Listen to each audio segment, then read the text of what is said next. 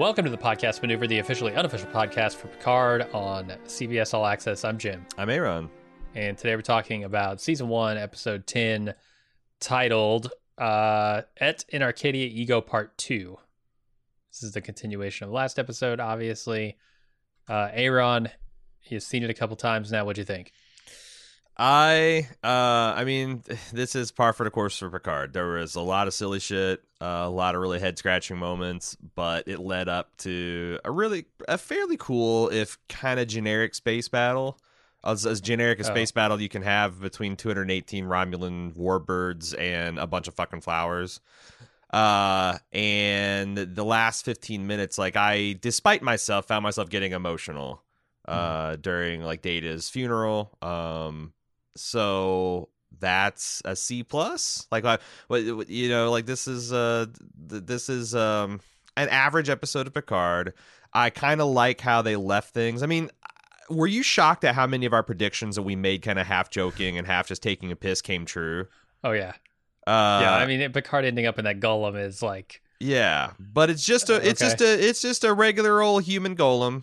No special powers, no age, no. It's just just it's exactly you. It's the same old shitty body you had, except no brain abnormality. It's got that weird skin tag on your ball sack still that you've wanted to have removed. All the which I would question how they knew about that, but okay. Well, we got a pretty good look at the Picard, the body of Picard. They did us a favor having him in the loincloth, I think. Well, I was hoping for his shiny metal bikini briefs he was rocking on Risa in that one season 3 episode. But so what'd you think? I'm curious.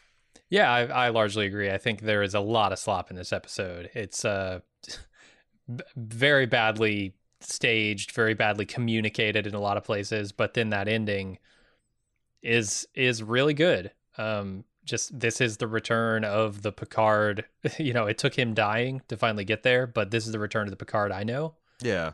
And I really, really enjoyed that ending. And I would be interested to see what this crew could do with no official mission, no Starfleet backing, kind of like a renegade defiant type thing, captained by an old Picard, or maybe not even captain, advised. Like, I could see, and there's also like hope that maybe Starfleet will start being Starfleet again, and you know, we can get like it.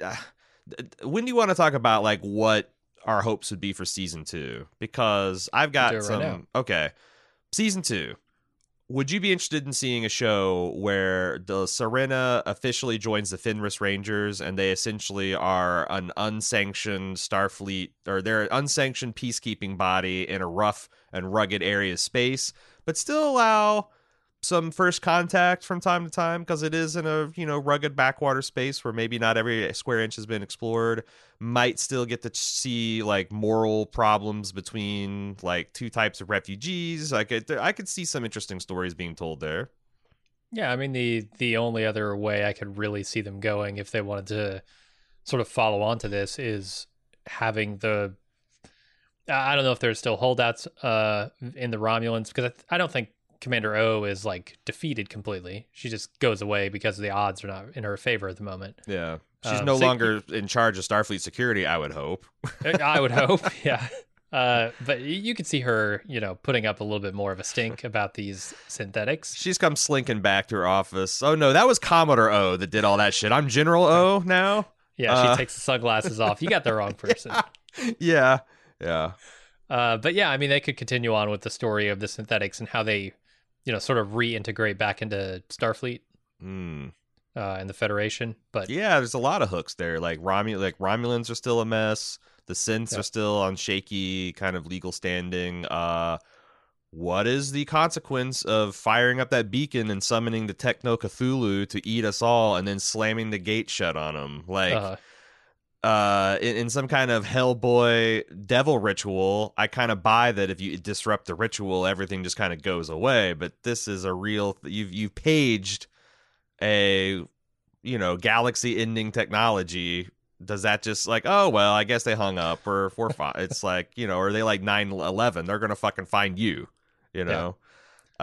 There's a lot of interesting hooks you could do. You got a board cube in play. Although I wonder if you're supposed to understand that's just destroyed. It can't be. It can't be. They have a magic fixer device. You're right. They got the fucking Orikina of technology. If Seven can imagine it fixed, it's fixed. Like they really broke all potential tension with fixing ships with that thing. Yeah, you got a Doctor Who Hydro Spanner or whatever now. That would be kind of an interesting concept, like Seven and because I don't know if 7 of 9 stays with the crew, but she's just leaving the cube. It feels like it would be a cool thing for the X-Borg and the synthetics to throw in together and use that Borg cube as kind of like their sovereign territory. Yeah. Because cool. Like, who can fuck with a Borg cube? Not many. Unless Janeway comes out of retirement. You haven't had John Delancey show up yet? Yeah. Q, so we got to get him in there. We were wrong about the Q continuum showing off versus the synth Q continuum. Yeah. That was like the only prediction, I think, a crazy feverish prediction we threw out last week that didn't come true. Yeah, there's a lot of potential for season 2. I will be watching if it happens. And I think at this point it's been greenlit. So once we get past this Corona stuff, I'm sure they'll start producing that. Yeah, you don't want Patrick Stewart showing up on a Corona set. No. Because there's no golems available in 21st century America. You're lucky to get a respirator right about now. So, okay, let's get into the recap. We start off with Narek sneaking his way onto the Borg cube, where Seven and Elnor are discussing what she has to live for as an XB with no home, and he finds Rizzo still inexplicably aboard the cube, and they go to her hidey hole. There are so many things about this. Like, first of all, let me compliment the shot at the beginning because I really love it. It's the Borg cube sitting in this water, like a lake or something, with these red mountains in the background, and Narek's running across the countryside. It looked like a Magic the Gathering card. Yeah, like from one of the weird throwback techno shards of the plane sphere or whatever the fuck they are. It's really cool. I loved it. Yeah, it's like a blue black kind of feeling. Yeah, they never show her hiding place, but I was thinking it had to be on the cube, and if not, how did they run into each other? And it has to be. And she says it's got crashing waves oceanfront. I'm assuming she's just on that side of the cube that's like in the water and not the land. How did Rizzo show up? We last saw Rizzo at the bottom of a pile of X-Borg about to rip her guts out, and she teleports out, and then they immediately cut to the Romulan fleet getting the fuck out of there. Rizzo, first of all, we never learned this woman's real name. No. I don't think she's actually referred to by name past the first or second episode. So she's a Romulan named Lieutenant Rizzo. And she just shows she teleports, I assumed, to be part of the Romulan extermination fleet, because that was what she was all about. That's what she was trying to rally her auntie behind. But no, she has a prescience to stay behind on this, what she must think is a doomed Borg cube, and hook up with her brother. I got another problem. Picard left Elnor behind on the Borg cube to help them work on the defensive upgrades and repair work. Him and Seven are just sitting there, twiddling their thumbs, literally. Yeah, they're imagining the fix. They don't have the device to fix it, but they're imagining the fix. Yeah, maybe give the Borg cube the magic fixer. So, I mean, I'm just saying one Borg cube is better than one Serena, but that made no sense. Yeah. I'm also wondering how the hell Elnor even spotted Narek in this scene, because he never looks in any direction near Narek. They never make any indication that he spotted him, and yet in the next scene, Narek's packing up grenades, and he leaves, and Elnor just follows him out. He's got the Romulan nun powers. He's had his pointed ears sharpened to a razor's edge of hearing acuity. Yeah, absolute candor and perfect hearing tests. That's what they're all about. So Picard's a captive in the world's most technologically equipped prison cell, and Soji goes to see him which concerns Jurati. Soji says that they have no choice but to defend themselves, and Picard says, "Oh, that's a failure of imagination." Mhm. and he urges her to shut down the summoning of human annihilation. Yeah. I like that they. I thought that they draw this almost Gandalf trying to summon a moth up on top of Saruman's tower kind of thing. Like there's this blue butterfly motif. He's going to snatch it and start whispering and send that clip to Ian McKellen and be like, "See, I can talk to bugs too. I could have been Gandalf. Changed the trajectories of our career. God damn it." Yeah, so that's it. Yeah, Sochi checks on him. Agnes, I think at first I thought Agnes was concerned too, but I really think she was just wanting to see the security so she knows how many robot eyeballs she has to rip out to Yeah. to get the Picard out of his predicament. Turns out that number is 1. It's a good thing, because if she needed 2, if it was Yeah. a dual eyeball She'd scan, been forget fresh about out. Yeah, she'd been fresh out. it. All right, so this is a scene where Narek packs up grenades to destroy the flower defense system, and when he leaves, Eleanor follows. I totally missed the relational tension here. Is this like they load a lot of like backstory for Narek into a couple of lines of dialogue here about him being some kind of outcast, Right. him being the shit upon son. I mean, this has been, I think, an undercurrent of Lieutenant Rizzo's weird, passive-aggressive, psychosexual assault on her brother the entire season. I guess, but I never understood why, and I guess I still don't really. There's just like a line that tries to patch that up. Plus, I always thought the Zat Vash was a maternal order, so because like we've only seen women like participating at the highest ranks. Now there were male operatives, but I always understood them to be kind of like hijacked Tal Shiar operatives. Yeah, it could be. That they just kind of like took control for their purposes. So it was weird to hear that he's the family disgrace, the Zat Vash washout. But I don't know. It didn't exactly come out of nowhere, but it's also like, why add this extra detail and texture in what's probably the last episode we'll see these people in? Yeah, I think they just needed something to make this scene more than like, hey, I'm going out with grenades. See ya. Yeah, right. There's really no reason you should be here. And I liked it. I mean, I thought like both of the actors were doing a good job. I just wish I just think she'd have been much better on the bridge right by O's side. Like maybe she even tries to rage when O turns away. And maybe there's a scene, when they're about to sterilize the planet and she knows that Narek's down there or something. Like they have some kind of communication. Yeah. Or Yeah. that, I think they could have done more with that, but whatever. They're trying to add some color to these Space Lannisters before they send them off for a recurring season finale guest role where they come and try to get those synths one more time. So next up, Raffi and Rios ponder the device that Saga gave them, and Raffi tells him to visualize the fix, and the device does the work to fix the ship, and they hear a sound and follow it. Does this go anywhere? I can't remember what happens after this with them. They heard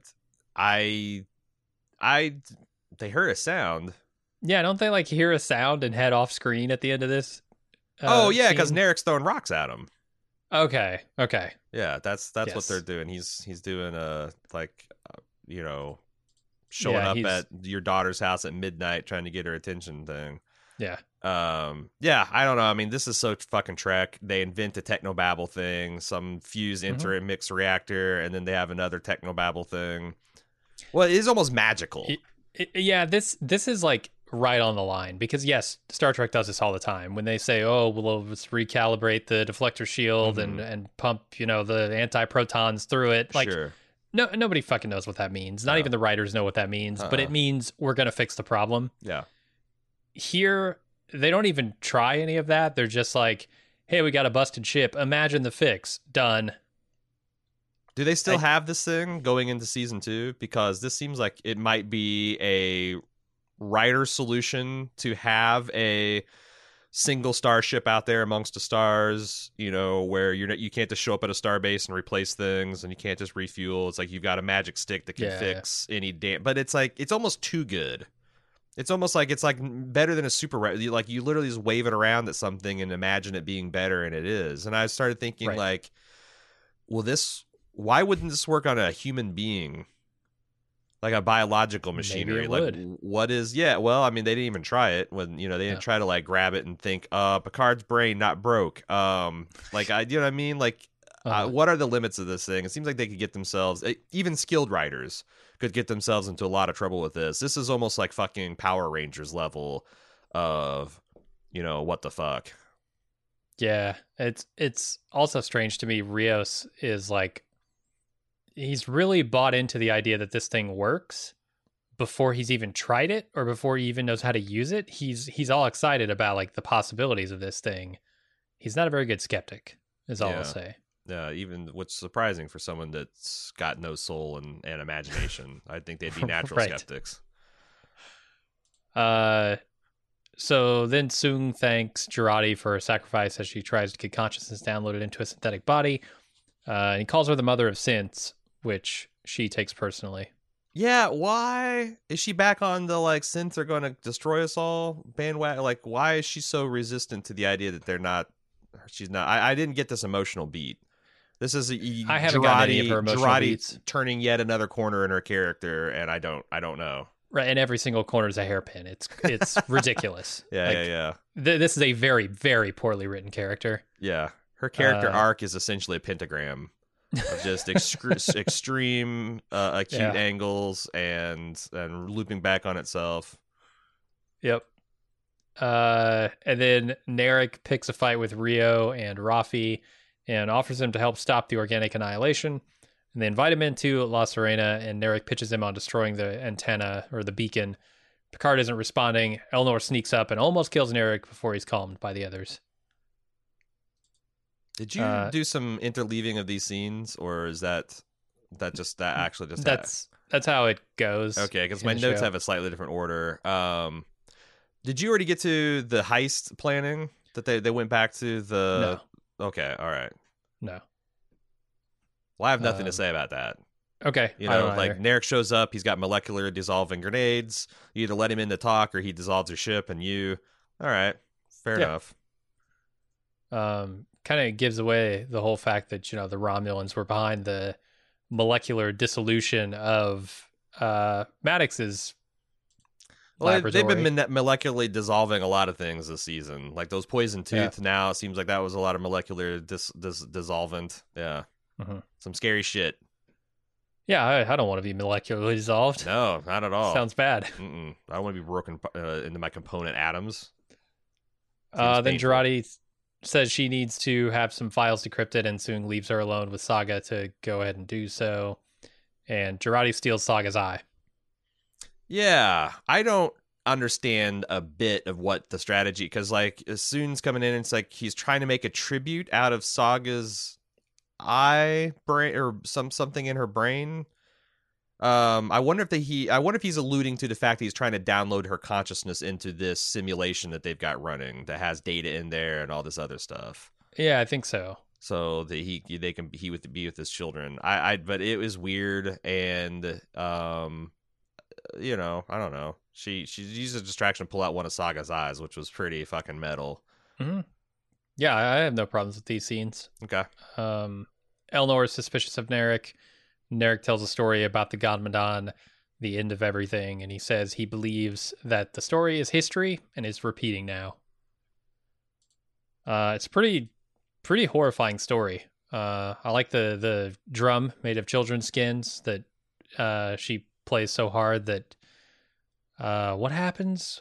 I don't know. Her mind gets blown. Everyone's dicks fall off. I guess my only problem is this is like happening 15 minutes before the resolution. I guess maybe we could use some of this mythology spelled out more explicitly when they were dealing with some of the crazy Romulans, and it would have given things more stakes. But it's like I didn't see the utility of because I felt like the La Serena crew already was well versed on this mythology just by talking to Soji and Picard after they got back from the Riker planet. Like it felt a little redundant. Yeah, we didn't know about the skin of the drum of skins. That we didn't know about, and I like that. Right. Big fan of children's skin drums. History always repeats itself, is what Narek claims. That's both potentially true and also very sad, because we are in some ways doomed by that. If you really believe that like we have zero ability to improve ourselves beyond what has come before us, then that's pretty fucked. And I don't think Picard would view it that way. I think Narek is kind of a disillusioned, damaged person, and so he sees sort of the negative in most things. Maybe Romulans, since the destruction of the homeworld, has really, did a number on their public education system, and they're not teaching history properly, because certainly you're doomed to repeat it if you don't learn and understand history, and, Right. we're... And repeating a lot of the seemingly us being doomed to repeat a lot of the early 20th century mistakes in the 21st century just goes to show that, education's important. And, some people, there's, types of people that can learn from others' mistakes, and some people have to make the mistakes themselves. And a distressingly large percentage of the population seems like they're of that latter mold. And yeah. So And what you really want is the people who can learn from those mistakes in charge of leading the rest of the population. Yeah. And Picard seems like the type of guy who would learn from past mistakes. Yeah. He learned plenty from Shakespeare. All right, so then there's this quick shot of Commander O still heading toward them with the fleet. I think her name is Nadar. The subtitles said Nadar in them. It's weird because now they're calling her General, even though last episode they called her Commodore. So Riker doesn't know what to call her. Yeah, General or O or Commander, Commodore, Commandant. Yeah. Yeah, I think her name is Nadar, but they never say that in the series, I don't think. It's just in the closed captions. Then Narek lays out a plan to destroy the transmitter by sneaking a drone into the synthetic camp inside a soccer ball, and they execute. Yeah, I mean, this is exactly like they did with that, what was that Pleasure Planet? The gambling world? No. Free Cloud? Free Cloud. This is they did the same technique where they do that, like, mini Ocean's 11, talk about the plan as the plan is unfolding, and every time you hit a hiccup, go back to them explaining the plan, and I don't know, sneaking in the molecular solvent into the soccer ball I thought was interesting. When the synth said, "You play ball," I was like, oh, please, I want to see the synths kick this ball around and watch like Rios flop sweat about like, him and Narek both biting their fingernails. Hope the pin doesn't come out. But they didn't do it. Like, that's like, so like, why even have the android like acknowledge like, oh, you play ball? Like, and then not do anything with it. I don't know. That would have been fun, but also pretty slapstick, pretty ridiculous. I liked it. Oh, like this show's not is above it. Like this show's above it. Come on. I liked this Ocean's 11 style thing a lot better than the one in Free Cloud. Really? I didn't feel like it broke up the moment. It wasn't because there wasn't long. a moment they were going for, right? Yeah, it was just like, we want to show you that they're planning this and they're doing it. Yeah, it wasn't as long. I feel the opposite though. I felt like using this identical technique twice in like a 10 episode run felt a little, I don't know, distracting to me, but whatever. Maybe it can be the show's signature. There's going to do a series of Ocean 11 style heists, scams. Yeah, every week. Confidence games every week. Yeah. This is a Starfleet crew with an edge. They'll trick you. They'll defraud you. Except for that Romulan warrior nun. Yeah. He'll just point out that they're tricking and defrauding you and be giddy about it. All right, Jurati uses Saga's eye to get access to Picard and help him escape. And then Soong finishes the encryption and sees Saga's last moments, which include being betrayed by Sutra. And he then runs into the sabotage team and decides to help them. How does he find the sabotage team? How does he... He just looks in the shadows for people skulking about. Okay. So Agnes breaks into Picard's room with Saga's eyeball, and I thought, oh no, Picard's gone rapid onset senility. He's doing that thing where he doesn't remember where he's at anymore. This is the second episode in a row where they've touched on that, and then it doesn't, like, he's just better the next scene, or he just gets it together. And I'm I'm actually glad that they dispensed with this, because if they keep doing that, I had no idea at moment to moment how I should feel about Picard. Like, Yeah. he would everyone like I thought last episode they were having him channel some kind of synthetic intelligence or alien spirit. This episode I thought, oh well, this is just a brain cloud acting up. But I don't know. I thought it was weird that he seemed like he didn't know where he was, who he was, where in the world he was, and then the next scene, he's just with it and giving orders and taking orders, and I don't know. Yeah, I mean, this whole thing feels odd to me. I never really know where anybody is in any given moment. I never know how they meet up or how they find people. It just sort of happens. They show up where they need to be. Yeah, they established something like the Romulan fleet 7 minutes away, but that doesn't really track. Like, Yeah, none of this. I never feel connected to where I am in any given moment or where anybody else is. how long just- it takes to get there. Yeah. Yeah, they're just where they need to be, and it's just bad writing. It leaves me feeling disconnected from the whole thing.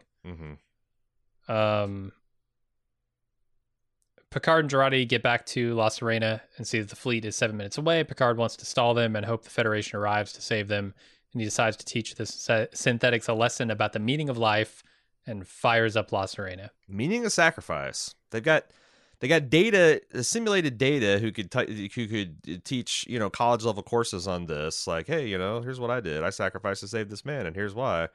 Then they haven't learned shit. Dr. Soon's bad teacher. Yeah, Soon and Maddox just terrible teachers, terrible role models and examples. seems like it. He calls them hermits. Can't learn much if you're a hermit. Yeah. And then Soong and the strike team roll up to Sutra's speech around the construction of the transmitter, and he reveals that he knows she killed her sister, then deactivates her and calls the strike team into action. Unfortunately, Rios can't blow up the transmitter because Soji's standing by, and he doesn't want to kill her. I was really thinking when everybody springs into action, there is no fucking way I'm going to believe that a Romulan warrior nun and a outcast Tal Shiar operative can take on an army of synths. And luckily they just go right to them getting pinned to the ground. So I was like, okay, good. No, I good. thought so too, because I'm like, oh, they're making a pretty good showing of this, but yeah, they don't, They don't last long. Yeah, who decides what androids get what superpowers? Data, apparently. Data, he's the one that decides. Saga, she's going to get the crazy eyes, and Sutra, she's going to get the maniacal scheming personality, and or are they all super strong? They all like Data. I assume they're all super strong. Why would Dr. Soon not make himself a body with special superpowers? I think he was. Like, that's the thing. I think he was Picard took his making this golem Yeah. with superpowers that androids would have or synthetics would have. But when they saw the conversation, because they made it clear that they were like monitoring Picard and Data's conversation inside the simulation. And I assumed that they went back and like changed the golem. And I know it all happens very fast, but we're not told like how long passes between him going into the simulation and coming out. Yeah, that's true. So yeah, I assume they modified that. I like this moment between Soong and is it Soji or is it Sutra? It might be Sutra. When he tells her that you're no better than we are, and because in this moment she's manipulating her people into agreeing with her actions, and her not views just on manipulating, but murdering one of her sisters to further that manipulation. Right. And essentially removing the options, removing the choice from her people's hands. Yeah, where did that come from? Like, because that seems like some real Garden of Eden bite the apple shit, but there was no real like I guess that's how persuasive this signal is. That if you're organic, it turns you batshit and melts your brain, and if you're synthetic, it turns you into a maniacal murdering machine. Like, it just really impresses you. It really makes things black and white for you if you're a synth or a biologic. Or maybe she was predisposed to that viewpoint anyway, and so this just reinforced that. But why would she be predisposed? What would be the mechanism to make her predisposed to that? She's Bruce Maddox. She's cultured from a Data brain cell, and they were all I don't know. I don't know. Yeah, I mean, she's raised by Bruce Maddox, who has got to hold some grudge against Starfleet for banning his work, right? That's true. Yeah, Banning his creations. and they talked about how distrustful and manipulative he was, so maybe some of that worked its way into the programming. Could be. Yeah. But I like that moment. So Picard's having trouble piloting the starship and can't be bothered with Jurati's conversation. One impossible thing I like at a these time. moments. Yeah. Him struggling. It's weird. I don't know that it's perfectly done, but him struggling with piloting this starship after so long is really good. I enjoyed it. Yeah, and it's not very realistic that this ship is like literally finger piloted by somebody, and it's like as Picard's lurching around the controls, it's outside. Right. Like, but okay, fine, whatever. How hard is it in space to point your ship in a direction and have it go roughly there? Yeah, like I would think that like navigating a starship would be essentially like plotting waypoints than it would be like fire to aft maneuvering thrusters and come about, But they still have that thing where all this stuff is inexplicably not automated and has to have somebody's hand on the stick. Yeah, I mean, where's the drama if you don't? I guess that's true. So Rios uses an explosive to try and destroy the beacon, but Soji catches it and it explodes harmlessly in the air, and she continues her construction. Hell of a pitch she's got. Mm-hmm. Yeah, that was cool. I like seeing her heave that thing. Yeah, she just catches a one arm and throw. And then what the fuck, Narek? You're gonna try right back into talking her out of it? Like, I mean, Picard tries like 5 times in this episode. Well, but Picard didn't try to dick her down and do her dirty that we know of. Like, I just think it's bizarre that he would go back to the no Soji, snap out of it routine. Snap out of it so we can kill you. Shut down that beacon that will exterminate us so we can exterminate you. Right. So Rizzo is trying to use the cube to shut down or to shoot down La Serena, but Seven spots her and they begin fighting. And let's lump the resolution into this too. Seven kicks Rizzo off a ledge and she falls really far. This is Sparta's her. Can we all agree that Rizzo is most likely not dead? Oh no, I was taking that as a death. Why though? She's able to teleport away at a moment's notice. Yeah, maybe, I guess. I just want both of these twins to die, to be wrapped up. I feel you, but I get a feeling we have not seen the last of Rizzo. I do like the moment where they say "drop your weapon" over the edge, which is a little bit of foreshadowing. And also, I don't know why, but when she calls Seven a half meat, that's like the slur there just sounds really wrong to me. It sounds like a vicious thing to call someone. It does, except for like, is there like a white, or is there a meat supremacy, a meat power movement? Like Apparently. Like your stone cold full meat brother and sisters join arm in arm to defeat the synth. It's the half meat is a weird slur because it's like, is full meat good?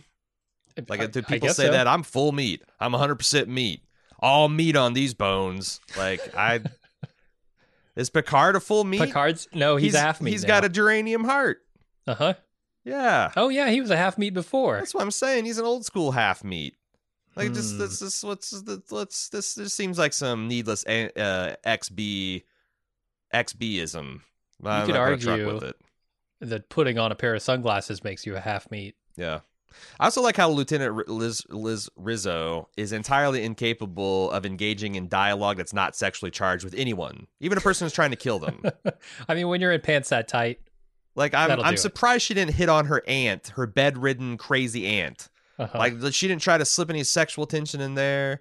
Didn't nibble her ear. Didn't make some kind of sexy aunt joke. I don't know. Like, she seems crazy that way. I'm not into it. I'm just saying, surprised she didn't try to pull anything. So the Romulan fleet shows up and decides to sterilize the entire planet. Anything there? I actually kind of like the visual. I don't know how realistic it was of these Romulans in formation above the planet. Like, it looked like a old World War II bomber run. Like, all these things and they're all, you look up and they're in profile. It looked like they were there to, sterilize the planet. Mm-hmm. And she's called a general now. I don't understand. She got upgraded from Commodore to General. General's not even a fucking naval term. What the fuck? What the fuck? Is she gonna lead a ground force? Maybe. You know? You had Admiral Piet in charge of the starships. You had General Veers in charge of the ground because George Lucas cared more about like fucking naval hierarchy than these Star Trek people do. And he barely cared. So Soji sends the flowers after the fleet, and then Rizzo's killed. Maybe not killed. Then the flowers are getting shot to shit, and Girardi's worried that they won't help much. And she remembers the Picard maneuver. Hey, got the name of the podcast in what might be the worst callback of all time. Like, this is so poorly done. Like, she has to explain what the Picard maneuver is for the people who are watching who don't know what the Picard maneuver is. Yeah. And or the people who may have forgotten what the Picard maneuver is, so that they can say, hey, this is a parallel. These are the same thing. Let's just do it on scale here. Right. But it's not. It's not the same. It's not the same. It's not the same. No, because it's not a. It's the same and it's not the same. But there was a way to do this where you service the people who know what the Picard maneuver is. Sure. And you don't need to worry the people who don't know what the Picard maneuver is with the details of the Picard maneuver. Like just have Picard explain his plan, and then she dubs it the Picard maneuver, and he just gives her a look. Yeah, that would have been better, sure. Because you could pass it off as like, oh, this grumpy old man doesn't want a maneuver named after him if you don't know what the Picard maneuver is. If you do, it's like... Yeah, it's an Easter egg. There's already a Picard maneuver, you doofus. Yeah, right. It could have been really good, and they botched it. It's like you do an Easter egg, and then you have a character describe the thing that 20th century children used to paint eggs from a mythical Easter bunny that came at the... It's like, no, it's just a fucking Easter egg. Yeah, right. Picard maneuver. Plus, I didn't need to see 218 Girardi faces jumping at me in high def. That was disturbing. Yeah. And it's also the fucking Oricana is back. Like, that's what makes all this possible. Like, shit. La Sirena is instantly the most technologically most powerful and sophisticated because they talk about the synths being generations ahead of us technologically. So, like, anytime they need to defeat a new alien threat, they'll just plug that thing in and say, imagine our phasers are 10 times more powerful. Boom. Right.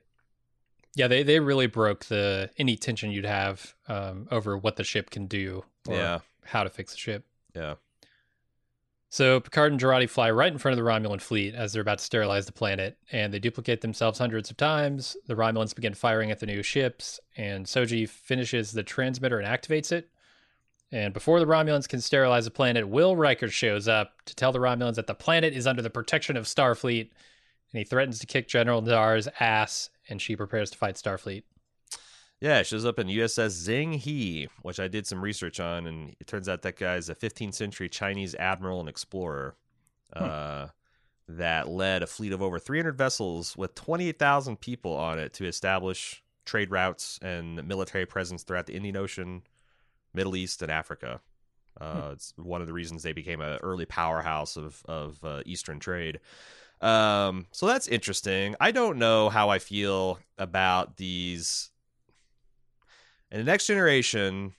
In a last-ditch survival situation, all the ships that could make Wolf 359 was 40. We talked about that last week. I don't know about like all these ships that can just like what was there 100 Starfleet vessels? I also liked when you saw a fleet battle, there was like a lot of different fleet variety. Like you'd see like some old warbirds, some new warbirds, the big Klingon battle cruisers. There's all different types of Federation ships and models and stuff that they'd have in service. Or now it's like he just warps up with the shiny new fleet of these. I don't know how powerful is a Zheng He cruiser? Is it like one worth two warbirds? Riker says it's the most powerful ship that Starfleet's ever made. Right, and he's just got like dozens and dozens of them just like it. I don't know. This doesn't come out of nowhere. Starfleet has been noticeably more militarized since the Borg incursion. And that would just continue with the tensions between the synths and all that kind of stuff and the Romulans. I just don't like the new normal of like hundreds and hundreds of ships being able to come out into remote areas of Federation space for whatever, you know. Mhm. Like, No, it's some of that like scarcity of resources when it comes to ships and fleets and stuff was really interesting in Deep Space Nine at mhm, the end with the Dominion War, because they did have hundreds and hundreds of ships, right? And there was really no way that the Federation was going to be able to compete with that. mhm. And so there was a lot of tension there. And you're right. I Yeah. feel if they have an endless supply of ships Uh-huh. that they can just warp around the galaxy wherever they want, it kind of releases that It tension. also is weird because like the reason the Fenris Rangers exist is because Starfleet didn't and the Romulans didn't have the ships necessary to patrol this galaxy. Seems a lot like they had the ships all the time. They just didn't give a shit. Yeah. So Which how much? might actually play with the history we know here. No, it might, but The it Romulans also feel really shitty toward the Federation for yeah. a lot of good reasons, but maybe that's on top of it all. Yeah, I don't. Yeah, it's just I don't trust that they don't that's a deliberate storytelling technique and not just them fucking up their own lore. Yeah, there's something really messy and boring about this battle too, and I think it comes down to there's so much going on that you can't really decipher any of it on screen, and B, like you said, that these are all the same ship, and like there's no variety, there's no interesting visuals here, seeing all these different ships kind of weaving in and out in formation. Yeah, it's clones, it's just a copies lot. of the same It's ship over just and over. a lot. Yeah. And also, there was no story about like how did Riker, summon all this up? How many strings did he pull? Like there was no like tension on that side where it's like, yo, it's in a race to see if we can get enough ships together to make a difference. Like what kind of politics had to be played? I don't know. I remember there's a line in the old Star Trek: The Next Generation technical manual where they're talking about the Enterprise being built in over Mars shipyard. And there was this like extended footnote from the production crew, and they said, we debated a long time about like how would you build a starship in the 24th century, and people were like, well, why wouldn't you just have a giant replicator that you get enough energy together, you just replicate the whole thing in mass? And someone like they had a whole debate about whether it'd be better to build it or replicate it, and someone said, if you could actually build a fleet of starships with the push of the button, you wouldn't even have to. It would, because it would be such a like balance of like the one race that could do that would just auto win everything. It would take all the drama, everything out. And now it feels like in this version of Star Trek, we've got a cult where they can just whip up a fleet whenever they need it. And these guys in mid 90s kind of like knew something about storytelling that these folks don't. And now they also have a magical device that can fix any ship. Yeah. With your imagination. Right. And how long will it take that synth technology to like permeate all of the Federation? There's a lot of interesting things you can do with storytelling, but they need to slow down and like figure out what the thing they want to do, because I don't know. Now that their death isn't real. It's got the same. It's so funny because we talked a lot on the Westworld podcast how much similarities there are in this season, but like they also have a lot of the same thing. Like if you take away cost and you take away like scarcity and you take away biological mortality, man, that really does a number on the dramatic tension in any scene. And they're going to want us to believe that like things are desperate in future episodes and future seasons, and that they're going to ask us to forget about all the things that we've learned in this season, and it's going to probably be a problem. But yeah, and you can. I'm always pretty lenient on stories that don't take their, I guess their setups to their logical conclusions because they might break the universe, and I'm kind of okay with that. Like you look at any simulation, and you say, well, okay, why are we dealing with physical space? Why would humans try to recreate one for one exactly their environment when computers don't need to abide by physical laws of physical space? So you could have people warping around and teleporting and doing whatever you want, but in those situations, the storytelling is what's important. Right. And so they don't create this world where everybody can be everywhere at once or anywhere instantly. It's they put restrictions on that for storytelling purposes. Yeah. And I think that's okay to do, but they may or may not be doing that here. Because I remember reading a lot of behind the scenes stuff about Star Trek and like how Roddenberry would agonize over things about like the reason they invented teleportation is because they didn't have enough money to like film a shuttle bay and have shuttlecraft in the initial season of Star Trek. So they're like, well, let's do that. But then it's like, oh man, you got to have reasons for this not to work, because if you can just teleport anywhere you want at any time, then it. And I just feel like that, man, whenever you're working on like anything that's fantastic, it could be science fiction, it could be fantasy. You got to really pay attention to the stuff that's magical in your world, because if it's too magical, if it's not magical enough, then everything feels rigid, and there's no way to turn the tide in any particular day. But if it's too magical, then you lose all sense of proportion and stakes. And I feel like the old Trek crew did a pretty good job of balancing that, and modern Trek has just been increasingly leaning on technobabble and crazy pseudoscience solutions of the day, and now we got Picard. Yeah, and I won't say that Star Trek never did that in the past. And I don't think they've crossed a line here yet, but they're threatening to. Mm-hmm. I got to say also, Will Riker continues to be the MVP of this series. He is fantastic every time he shows up. It was awesome seeing him, swagger onto the screen. Oh, man. Just acting captain. Just acting captain. Uh-huh. Why's he got to be acting? Why's he got to tell O that? She ain't shit. She ain't a Commodore. She ain't a general. She's probably not even O. I mean, he's like acting admiral in this situation, He's gotta right? be. Yeah, he's leading this massive battle fleet. It's just funny to me that like in no canonical Star Trek has Will Riker ever actually been any higher than, like, he's never made it past acting captain. Yeah. I know they tell me that he captained some ship for several years until his kid got brain cloud and advanced brain cloud and had to retire, but I didn't see it. And now he comes back. He's just acting captain. I don't think he ever got it. I don't even forget he got that fourth pip. This is an acting fourth pip. He got here. It's not a real fourth pip. When you're an acting captain, do you get to wear the pips? He had 4 of them on. Did he? Okay, I didn't look. They're just plastic. They're not the full metal. I was gonna say, do they give you like they're 3 full pips. and 1/2? Like, well, yeah, they're training pips. Or one of them is still pips. like they're 3 gold and 1 silver full, just to let them know it's acting captain. Yeah. Something. Anyway, Picard's brain cloud acts up at the exact wrong time to get them out of danger, and he has to be drugged up so he can be coherent enough to speak with Soji. And he begs her to power down the beacon with a powerful speech about trust.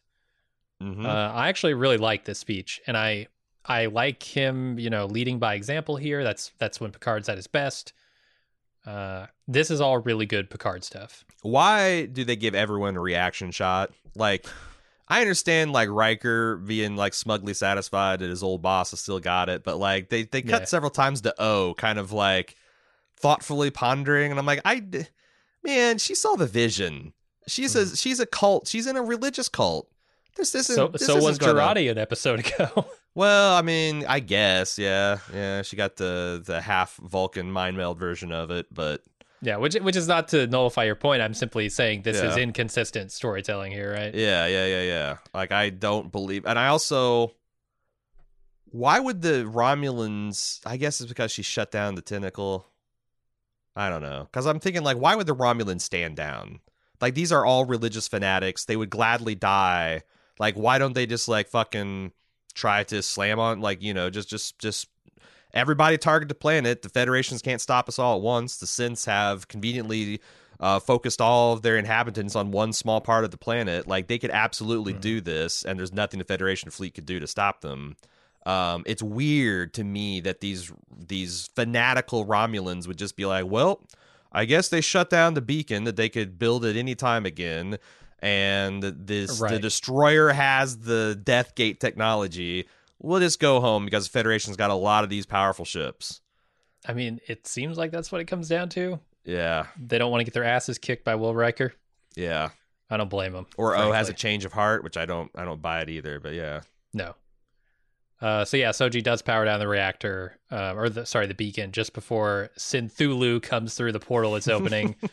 The Romulans stand down and leave Federation space, and Picard thanks Riker for having his back as Starfleet leaves.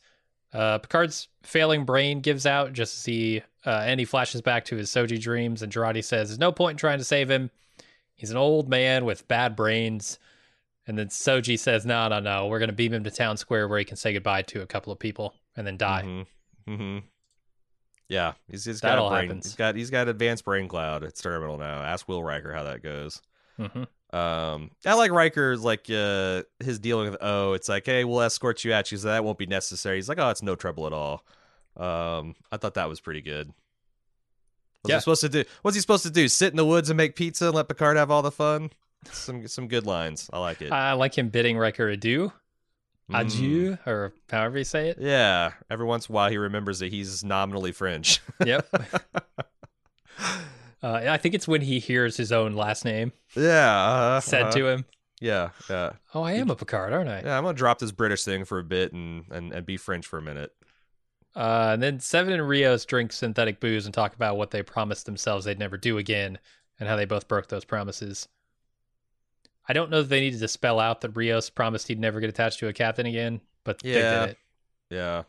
Because I was actually wondering what Seven, like I was a little curious about what Seven was talking about. Yeah. Did she do this in Voyager? Did she kill someone who deserved it and felt like, that was worth it, but... You're baiting the Voyager fans into saying, yes, she did. She did on 3 separate occasions, and it was an important part of her character. And you need to go watch 110 hours of a show to go see that. How about you just write it and tell me yes or no? Yeah, I mean, it's definitely... Like, I'm curious, but... It's definitely something she did in this season. I mean, this is a rejection of whatever, philosophy led her to gun down that crime lord, but... Yeah, that's fair. Yeah, I agree. They could have handled They could have handled Riosis a little better. It's not a big deal. I still liked it, but yeah. And I will say that's one I was reading Alan Sepinwall's review was while we were preparing to record, and one thing he pointed out is the thing that I think the show did do, sometimes sloppily, sometimes not consistently, but there's enough rough edges that they've established on these characters that there's a lot of stories you can tell. Like Dave, I feel like I've got a pretty good handle on Rios. I got a pretty good handle on Rafi. None of it really makes sense, but like if you just accept it as like, okay, well, this is a person who's got a child who she estranged because she was pursuing this conspiracy theory that turned out right, and she's also got a drug and alcohol addiction, and then Rios is haunted over and Jurati did there's a lot of there is complicated characters as Picard at this point, and they've done it in 10 episodes worth versus I don't know how many hundreds of things I've seen Picard in and books I've read, so that's pretty strong. It's pretty good. Yeah. I mean, I'm not complaining about this scene. I think it was mostly good, but sometimes the less said the better. What do you think he meant when, because there's this big tearful scene where he's saying goodbye to Elnor and Raffi, and he tells Raffi that you were right and then dies. What was she right about? The snake leaf? Yeah. He was hitting the Horgle in that scene. You're right. This is primo shit. I don't know. Yeah. I mean, I think that's what she wanted from him, like an honest, genuine, like moment where he admits, like, you were right about the Romulan thing the entire time. But there might be some other subtext that I'm not catching. No, that's actually it, because her whole plot line is she had been, alienated from all facets of society, her down to her family, because of this conspiracy theory, this tilting at windmills, and she was right. And she got like a half moment of this on the ship. When they, I forget the exact context of that scene, but there was a moment where Picard says, "You're right," but not in so many words, and doesn't like let it linger like she wants. She clearly wants to be fucking right about everything. She wants to be, get an "I told you so" in, which fair. In this episode when she's like, "Oh, Rios, tell me I'm right, huh?" Yeah. Okay, now say it again, and he's like, "Piss off." Yeah. I mean, she's been in the wilderness for 14 years for no damn good reason. Yeah, she wants to feel left that. To twist in the snake leaf bong, and she's mad at the world. I understand. So then we get to what I think is the best part of the episode, the last 5 minutes of this episode. Picard finds himself in a strange dream where he gets to tell Data all the things he wished he could tell him before Data sacrificed his life to save him. Picard's consciousness was imaged before his death, and he has to go into another body, and Data asks Picard to please terminate my consciousness when you leave, so that I can be more human, and the finite nature of my life will make it mean something. And Picard agrees and finally says goodbye once and for all to Data. Yeah, I mean, I think this is a really good Data. Like, as good as I thought Data was in the first episode, like, I'm just talking about his look and his affect. Like, they had it really dialed in. This was a really good Data, and the back and forth they had. I will say that Data existing in a simulation has a hell of a lot more questions that I would like answered to that I'm never going to get answered to. Like, Yeah. why does Data want to die now? Like, he didn't live a natural life. Picard's going to get the chance to live out his natural life. Why not Data? Data has all these children to live well, for. Data, I mean, Data above all wanted to be human, right? And yeah. being human includes dying. Right. Which there's this really touching moment where Picard, kills Data, but he's giving Data the one thing he's always wanted, which is the final completion of his journey to being a human. But if Picard never showed up, would Data just stayed in the simulation forever? Like, he's got his brother he could talk to, all of his children, Maddox. Like, and this right? Picard's why would he agree to be in the simulation in the first place if he wanted to die? Yeah.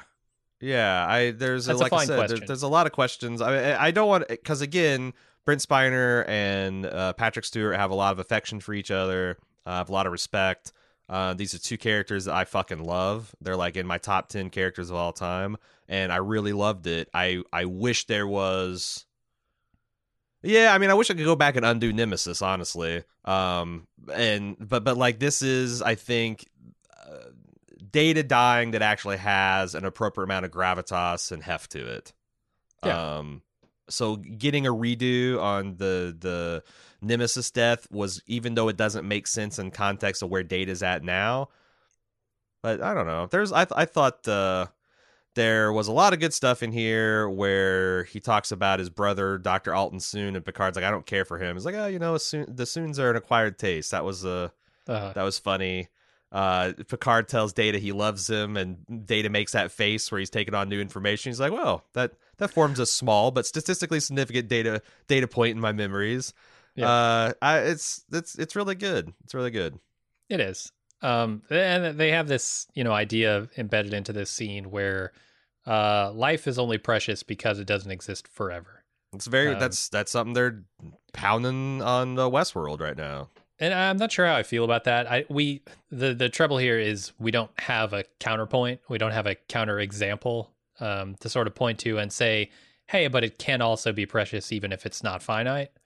I don't know. We don't have that experiment, and we don't really have that ability to do the experiment. So I don't know. Like, I'm pretty open to like Altered Carbon, Picard, Westworld arguments that, like, if you take away the scarcity of human life, or its fragility, that, like, what the concept of the sanctity of human life or the preciousness of human life, that goes out the window. If people don't die, they're just like paused. Well, they got their cortical stack needs to be put in some other sleeve or whatever. That is you've gone through a doorway. I don't know what human civilization looks like after that, but like a lot of our fucking human experience is defined by impermanence, and it's been explored through many fantasy and science fiction films. Lord of the Rings was all about the tension between the elves and the men have the gift of men, which is to die, who they see as a bitter gift, and like it causes all kind of troubles. I don't know what human society looks like if either the entire population or small pockets of it just don't have to die anymore. Yeah, I mean,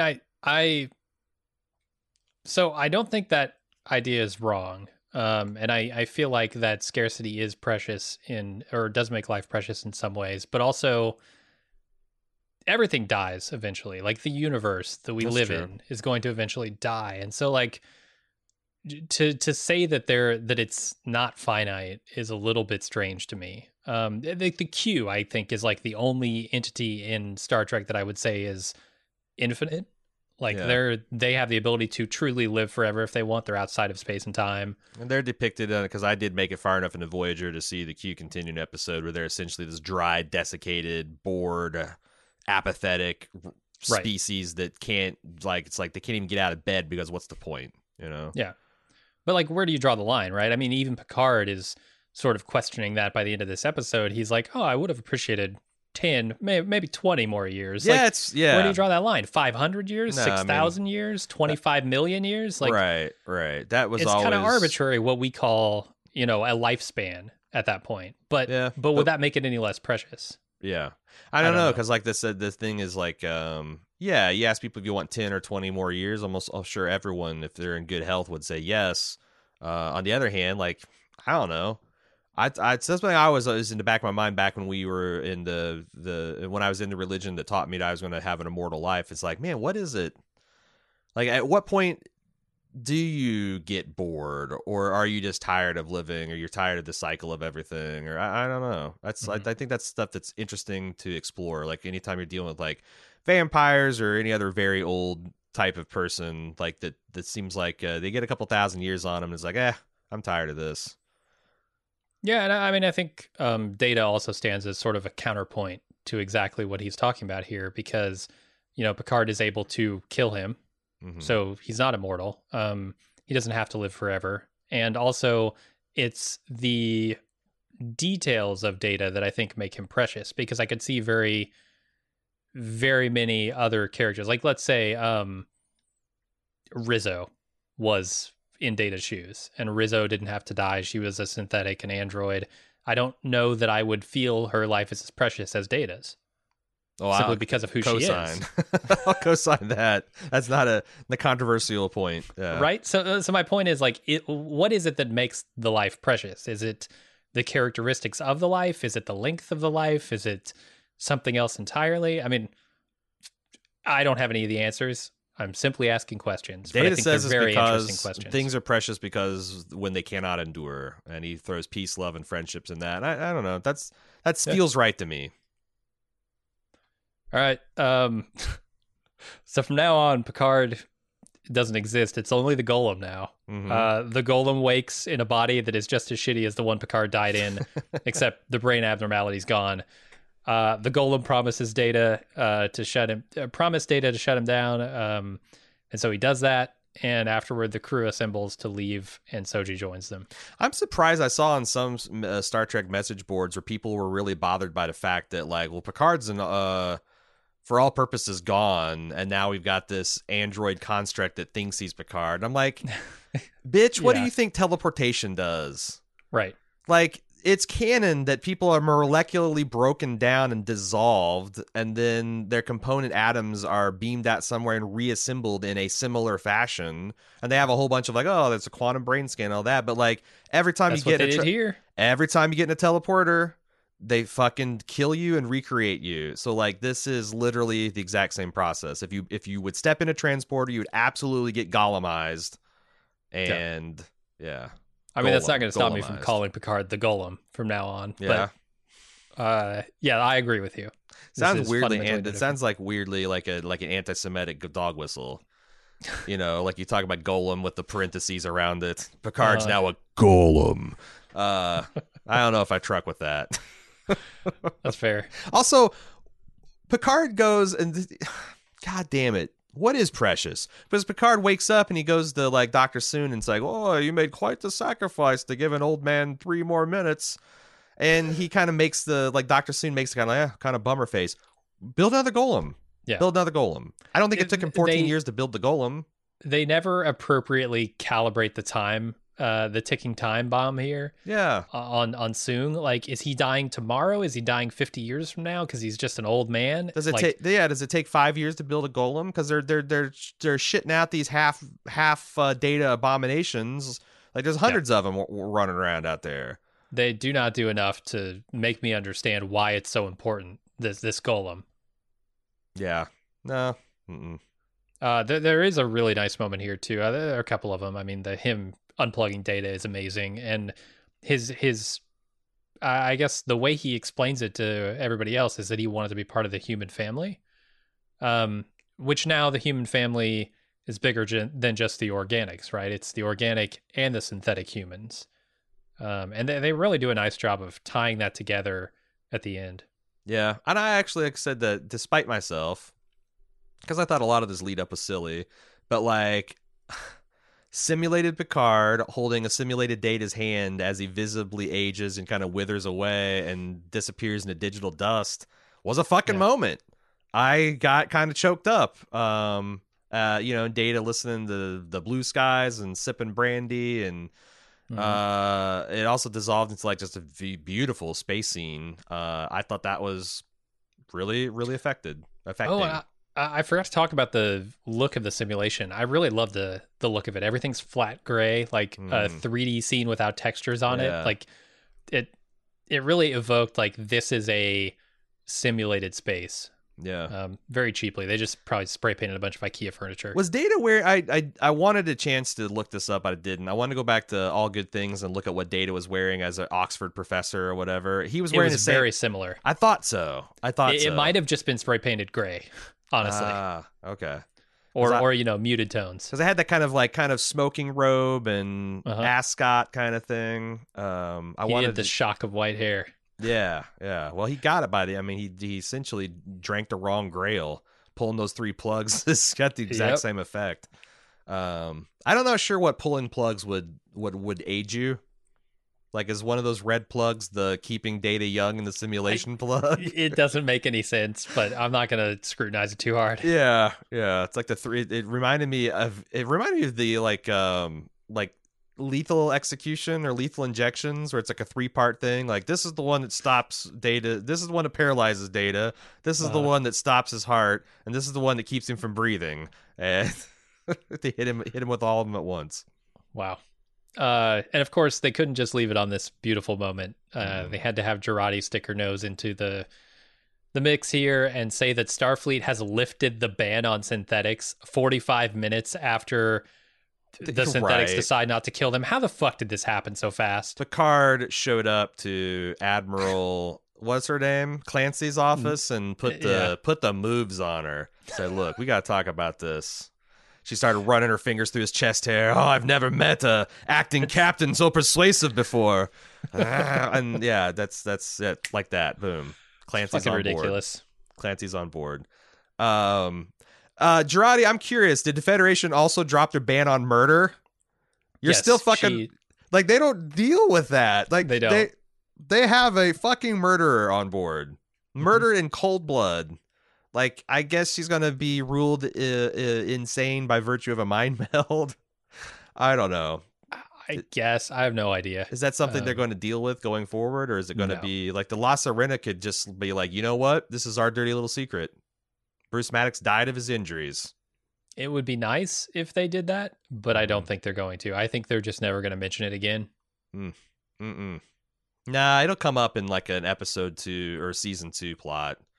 Like, she'll have to deal with the fact that they'll go to some world like, hey, wait, you're wanted for murder. Oh, Jesus. Let's give maybe go to Deep Space Nine and Odo. Odo's a stickler. He's a real stickler on, like, man, you thought he was tight, a hard ass about Quark running synthahol scams. Wait until a murderer steps on the station. Hell yeah. Fugitive from justice. Holy shit. He'll turn into an oak table and get her. He'll turn into a sexy Romulan. Didn't Odo? I thought Odo merged with the ocean. I thought he merged with his people at the end of Deep Space Nine. I forget. Because I thought that, like, there's some kind of like somebody poured his bucket into the ocean and that was it. I might be misremembering things. All right, that's it for the episode. Do we have some feedback? Actually, we talked about, where did the Rafi 7 relationship come from? I got they're holding hands at the table there. Got a definite, and not like friends holding hands, but kind of like potential lovers. That seemed to come out of nowhere. I think they're setting something up for season 2, I assume. Yeah, I thought that was, but do you need to foreshadow 2 people falling in love? Like, you can just show the relationship forming. And Jurati and Rios. I was like, everyone's coupling up, man. Oh, well, wait until Elnor gets in the mix. It might be a threesome. That's true, because he'd miss his hot mama figure. But yeah, I don't know. They're free to travel the universe. We talked about what the show. Did you have any speculation on what this what kind of shape the show will be in next year? No, but I am glad to see that Picard / the Golem is still there. And they didn't do some like Soji becomes Picard or the ship is named Picard or something like that. They're actually going to have Patrick Stewart. It seems. When he died, when he was going through the death scene, I'm like, those sons of bitches, they did it. They're going to call it the Picard, or Soji's going to take his last name, and I'm actually kind of impressed that they didn't. I mean, it just excites me because I love Patrick Stewart, and I'm looking forward to him being on the next season. Yeah, for sure. Hey, it's Kaylee Cuoco for Priceline. Ready to go to your happy place for a happy price? Well, why didn't you say so? Just download the Priceline app right now and save up to 60% on hotels. So whether it's Cousin Kevin's Kazoo Concert in Kansas City, go Kevin, or Becky's Bachelorette Bash in Bermuda, you never have to miss a trip ever again. So download the Priceline app today. Your savings are waiting. Go to your happy place for a happy price. Go to your happy price, Priceline. All right, well, let's get to feedback. Feedback, once again, can be sent to Picard@baldmove.com, although this is the last podcast we'll be recording. So be on the lookout. If Season 2 comes out and the schedule works out, we'll blow the dust off the feed and get right back to it. Here's what we got sent through Subspace this week. John said, I was listening to the latest podcast discussing Episode 9 of Picard, and Aaron brought up two different versions of bad writing randomly because something in the episode reminded him of them. He referenced the island in the first Transformers movie. Guess who wrote both of those terrible scripts? Our friend and current head writer of Star Trek Picard, Alex Kurtzman. Jesus. What are the fucking odds, man?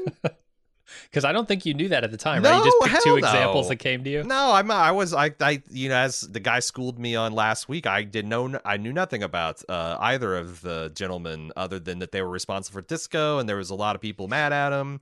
I just pulled those things completely at random. Seems to be a pattern.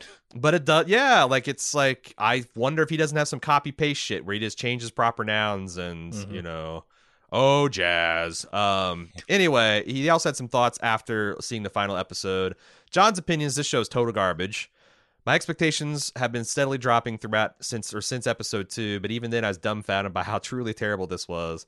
It feels like they didn't plan out the season at all. Like, not just dumb and uninteresting plots, but no plot, just nonsense. I actually think the bullet points of this plot are pretty good. Yes, I think they did plan out the plot. I think they just didn't fill in the blanks. They came up. They did not connect those bullets in a very believable or realistic manner, or consistent in all cases. The mood this whole season, no one has been a consistent character. The mood of an episode or even single scene will switch on a dime for no reason. Things just sort of happen, and not even always just to serve plot convenience, but because I'm not sure all the writers knew the plot. It does feel like some people they divided it and conquered, and like, you write this, you write this, you write this, we'll all try to stitch it together. So many things were introduced that just go nowhere and amounted to nothing. What was the point to any of this? Did 50 different people with different ideas of what they wanted to be write this thing? Probably. I could rant forever about this awful bullshit show, but who wants to read that? Hopefully someone will write into you guys and not just say they liked it, but explain why they liked it. I liked Picard because the big sci-fi questions it was pondering, I think, are inherently interesting. It's not for nothing the same shit that they're talking about on a much, much bigger budget, and people take it much more artistically serious on Westworld. I like it because Patrick Stewart is still amazing, and he's portraying one of my, Mount Rushmore characters. Like, Picard's a personal North Star of mine. So I like that. And I'm a giant science fiction whore. Like, if it's got spaceships and stars and weapons firing, and shields exploding, I'm going to be predisposed to like it. And yeah, I like it because the spirit of Star Trek, especially the Next Generation, is still there.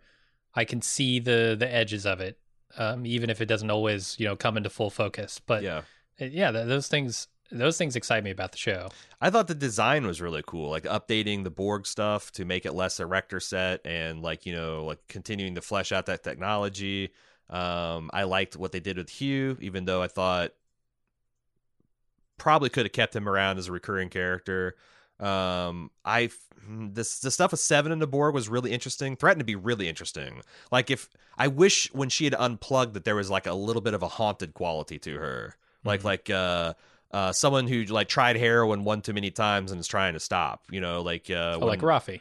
Yeah, like when all the world's a snake leaf pipe, then you hit it on all occasions. But when all the world's a Borg cube that you can just take over and subvert people's will and get things done, like, that's probably literally addictive. And I think they could have done a better job playing with that. also like the characters. Like I said, I don't think they did it consistently, like John was saying, but I like Rios. I think Rios is pretty cool. I even like his goofy holograph things. I think they can do a lot with that. I like Rafi.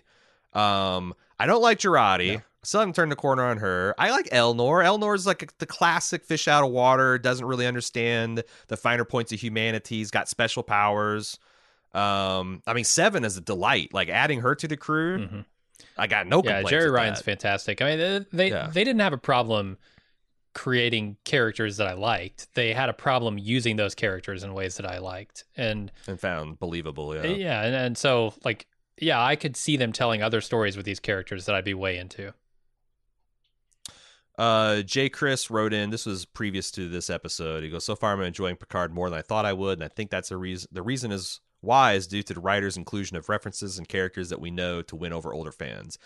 Yeah, one thing this show did very well and consistently well is fan service. Like I will not say these people are not Star Trek fans. Sure, yeah, they know their Star Trek lore. They clearly have watched all of Star Trek and love it. I don't know that their writing skills were up to the challenge of creating those moments the way that I wanted them to. Like I mentioned, the Picard maneuver being botched this episode, but like, yeah, there are some really genuinely amazing moments. Like especially when they go to Riker and Troy. Those moments just work. Like Data, that just works. All of it works because they have a fondness for these characters. Yeah, like Riker still ordering shields up on his house is I like fucking love it. It's so good. It's really good because he sounds and look. He even got the same kind of like half 3/4 turn and looking up into the like what. I mean, like, yeah, he's this when they talk to the chef. computer. Yeah, there's a position you assume when you're talking to the computer. You kind of stand back and profile and look off, and you know it's great. It's yeah. The years just melted away. That was amazing. So Chris says, with that said, should we expect a heroic appearance at the last moment by someone we know? Perhaps Captain Worf of the Enterprise. As much as I liked acting Captain Riker, we already had a really good Riker scene. Captain Worf would have been pretty sweet, or Captain Geordi. Captain Crusher, Wesley Captain Crusher. I don't buy. Oh, fuck. Yep. Nah, Will would be insufferable. Will would be. He's borderline insufferable already. If you made him Captain Wesley Crusher, he would destroy what career he's built for himself. I like to think that Wesley Crusher would have grown into the man that Picard wanted him to be. He would never take off the uniform. He would show up in real life dressed up like that. It'd be like a Bela Lugosi thing. He'd be buried in that thing. But I could have taken a Captain Worf, a Captain LaForge. Would have been kind of cool. What if LaForge just developed a Scottish accent? Yeah, I would like to see that LeVar Burton attempt a Scottish accent. J. Chris also speculates that perhaps we will see more things from Dr. Soon in the future.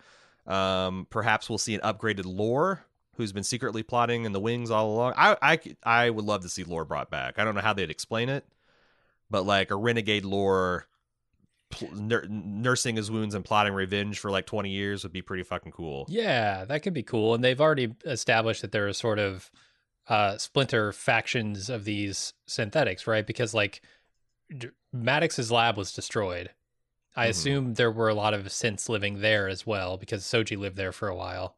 And so like you could see, okay, maybe we saw one glimpse into the synths, but there's a whole nother glimpse led by Lore or a copy of B4 or whatever, you know?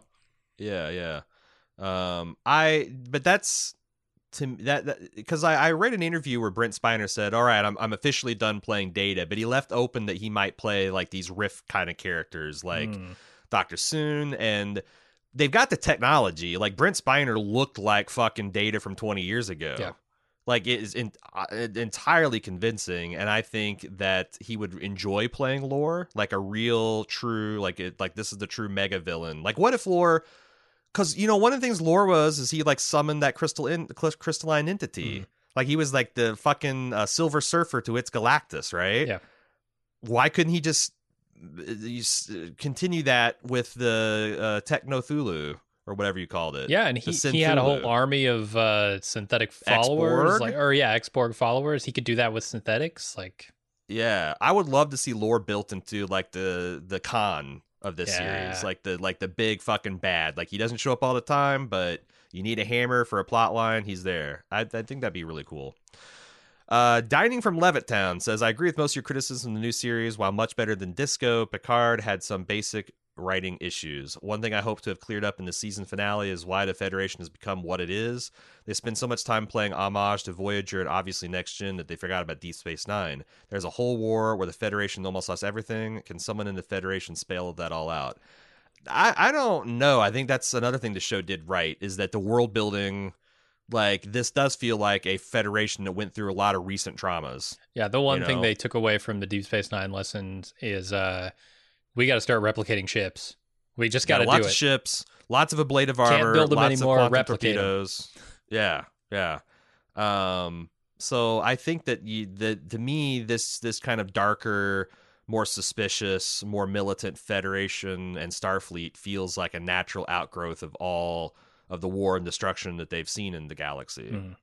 In fact, I really hope this is the turning point that we can go back. You know, I've said this since episode 1. I hope this is a turning point where the Federation can refine itself and align for a next generation of kind of like positive. You know, it can have a little bit of shades of gray if they're off doing Fenris Rangers type stuff, but I want to see some first contacts. I want to see some goofy alien civilizations. I want to see some naked morality plays that say something about, you know, the human condition in the last 5 or 10 years. I could totally get down for that. Bill D says, what a ride. Is Commodore General Sunglass Model O the most ridiculous Star Trek character ever made? Initiate planetary sterilization targeting pattern number 5. They did have essentially Lurch in Star Trek at one point. Yeah, they've had some very goofy ass characters. Yeah. The Ferengi were pretty ridiculous. Wesley early Crusher. on. Wesley Crusher. But yeah, the sunglasses, I think we've also learned we don't need to see sunglasses in Star Trek. The future's so Yeah. bright, but we don't need the shades. Misses for me were starship porn. We got to see how awesome the Romulan ships look, but all the Federation ships, including Riker's Lona ship, were from far away and without scale. They looked like they had those Sovereign class lines that I love from Enterprise E, but we really deserved the hero ship sweeping shot, and we never got it. Yeah, it's not like I'm thinking of like in First Contact where the Enterprise E glides in front of the Reliant right before it gets blown up, and you get to see yeah, and they're begging for it because you got this little Millennium Falcon class ship, like seeing the Zhang He kind of like swoop in and in a like a mother hen role would have been kind of cool. Also, yeah, like they're just all Zhang's, like speaking of cloning, they're just someone in the video toaster, Control C, Control V-ing this thing like 250 times. Need some variety. Bill continues, I think 7 of 9 and Raffi might make an awesome power couple, but it sort of came out of nowhere. I'd like to see them develop that more naturally. Yeah, I don't know why you got to foreshadow. Although, what if they just want to fuck, man? Like, they have the physical connection, and hey, you know, there's only so many bunks on this ship. Let's share it, and it doesn't have to be any more than that. Maybe one of them catches feel like it's not unheard of for 2 attractive people to just start fucking right away. Girardi and Rios did that in this season. So. Yeah, it didn't come from nowhere. It's just like, hey, you're hot, and you know, let's do this. I got snake leaf. You got Borg implants. Let's see how that stuff mixes.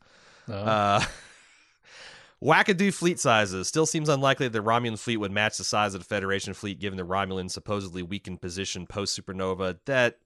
Yeah, none of that shit makes sense. Like, are the Romulans some broken diaspora of people across a bunch of backwater impoverished planets?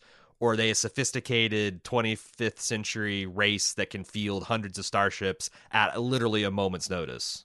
Yeah. They're both. They're both. They're Schrodinger's Romulan fleet. The way that space battles are shown were messy and hard to follow, sometimes following 1 or 2 hero ships' advantages to storytelling and that the perspectives can lend the viewer insight into a larger battle. I do agree with that. Some of this stuff, and Disco had this problem in spades. There's so much moving shit, and the camera's twirling so much that I kind of missed the old TNG where like a Warbird and the Enterprise would like fucking square off, and they would just have like a limited battle, or maybe another bird of prey would show up, or but I don't know. I really like the space flowers, the kinetic energy of Picard trying to like pilot through all that shit was pretty high drama, I thought. Bill says, yeah, interrupt him anytime you want. Bill says, on tactics, having so many Romulan ships in what might have been a checkerboard pattern, I was hoping for some spatial Roman Legion type wave attack cycling, sort of like the Unsullied ordered retreats in Game of Thrones, but instead of with coordinated cycling attacks forward for optimal use of overwhelming force against imagination machine ghost ships. But you got to recalibrate your hopes and dreams here, man. Yeah. Instead, we got a lot of messy, partially flower obstructed mess of pew pew pew and Dominatrix O yelling at the view screen. Yeah, when I saw them in that like big phalanx, I was thinking like, did you ever play that Homeland game or Homeworld game where you could like order into sphere formation or wall formation or diamond thick? Yeah, I want to see big fleet battles. That'd be kind of cool. I don't think they should have doubled down on Data's death. Bill continues. I don't know why they didn't just resurrect a Data bot instead of giving him or leaving him in the Moriarty style cube thing to eventually be unplugged. Seemed like he'd want to gather more life experiences and age out naturally like Picard will. You know, meet his daughter, feed Spot 2.0, learn to smoke some snake leaf and listen to snake jazz. I agree. Yeah. This is one of those things that felt emotionally resonant but wrong. Yep. And that it was a manufactured moment to put a cap on this particular season, and I don't know. I'm with you. Nothing about the practicality of anything or the logistics of anything felt right in the show. Plus, like, if Data lives, then you almost have to include him on the show. You can't have Picard be like, oh, Data, I love you so much. This is the culmination of my life. I got to tell you how much I love you and I miss you. And then Data's like, well, guess what? Golem 2.0, I'm going to be in it. And Picard's like, oh, well, you know, I say that to a lot of people, and then I abandon them. You'll see me in 14 years when there's another. It would feel weird. And Brent Spiner doesn't want to do it. Like, there's that. Like, he doesn't want to get in the makeup, and he doesn't want to do all the CG and to have the golf balls glued on his face. Like, he might do it for 1 or 2 episodes for lore, but he's not going to do it all season long, so I don't know. The things that hit for me was they managed to not tie it directly into the Discovery Control plot line at all. Bravo for that. Does Discovery take place in the same contemporaneous time? Man, why did I think it took place before? I thought it was a prequel too, but like a just barely before Next Generation prequel, maybe, or just after. I didn't think it took place in the same timeline. I thought it was between like Enterprise and original series for some reason, but that can't be right. Well, no, because you're right, because it had Captain Pike. That's exactly it. It's like right at the dawn of the old series, like just prior to the old, like Kirk taking over in the old series. Yeah, so tying any of that stuff in would be strange. Yeah, like the Next Generation, like obviously the plot is not raging in the Next Generation, so it'd have to be resolved. Data's going to be gone for real dead. I thought Data send off here sort of fixed the Data funeral and B4 tonal problems of Nemesis for me anyway. I agree. It felt like a nice redo of that. I'm also down for Picard Season 2. Seeing Patrick Stewart shudder the played-up frailty and freed from Data guilt might be awesome. I agree. Like, as much as everyone celebrated his vulnerability and the interesting things that allowed them to do storytelling, I'm ready to see the confident, mature, skilled diplomat commander Picard take the stage. Yeah, that'd be awesome. And that's it. That's all the feedback we have. We've cleared through our subspace transmissions. We've consumed all the available simulations. We are now waiting for Picard Season 2.0. And again, if you missed our discussion in previous weeks, we feel pretty confident that we'd like to come back to the world of Picard, but it does entirely depend on the schedule. If there's several larger shows or we're in the middle of a big project, sometimes those things fall by the wayside. But we do appreciate the response. Seems like people really resonated with our takes on Picard, and I enjoyed doing them. I had a ton of fun covering this show. Yeah, I will say this too. I have so much affection for this franchise that laughing at this show felt entirely different from like laughing at The Walking Dead. where like, you know, laughing at this show feels like when your friend makes an ass of himself but you still love him, whereas Right. Walking Dead is kind of like you're like American Idol style, like look at this fucking deluded person and how stupid they are. They can't sing. Don't they have anyone that loves them that tells them they can't sing? It's a little bit more cruel, less positive, less good natured. But I liked it. I've really thoroughly enjoyed doing this podcast, and I'm glad because this was also a complete snap decision we made. Very early on in the year, and I'm glad we did it. It's been I mean, you look at TNG, there's plenty of stuff to laugh at. Oh, yeah. I just did a rewatch of most of it, and yeah, I was laughing through half of that. But the writing was solid, you know, the writing was always consistent. Yeah, there were some silly episodes and stuff, but like you said, you can laugh at it in a good-natured way. Mm-hmm. And I think Picard has mostly succeeded.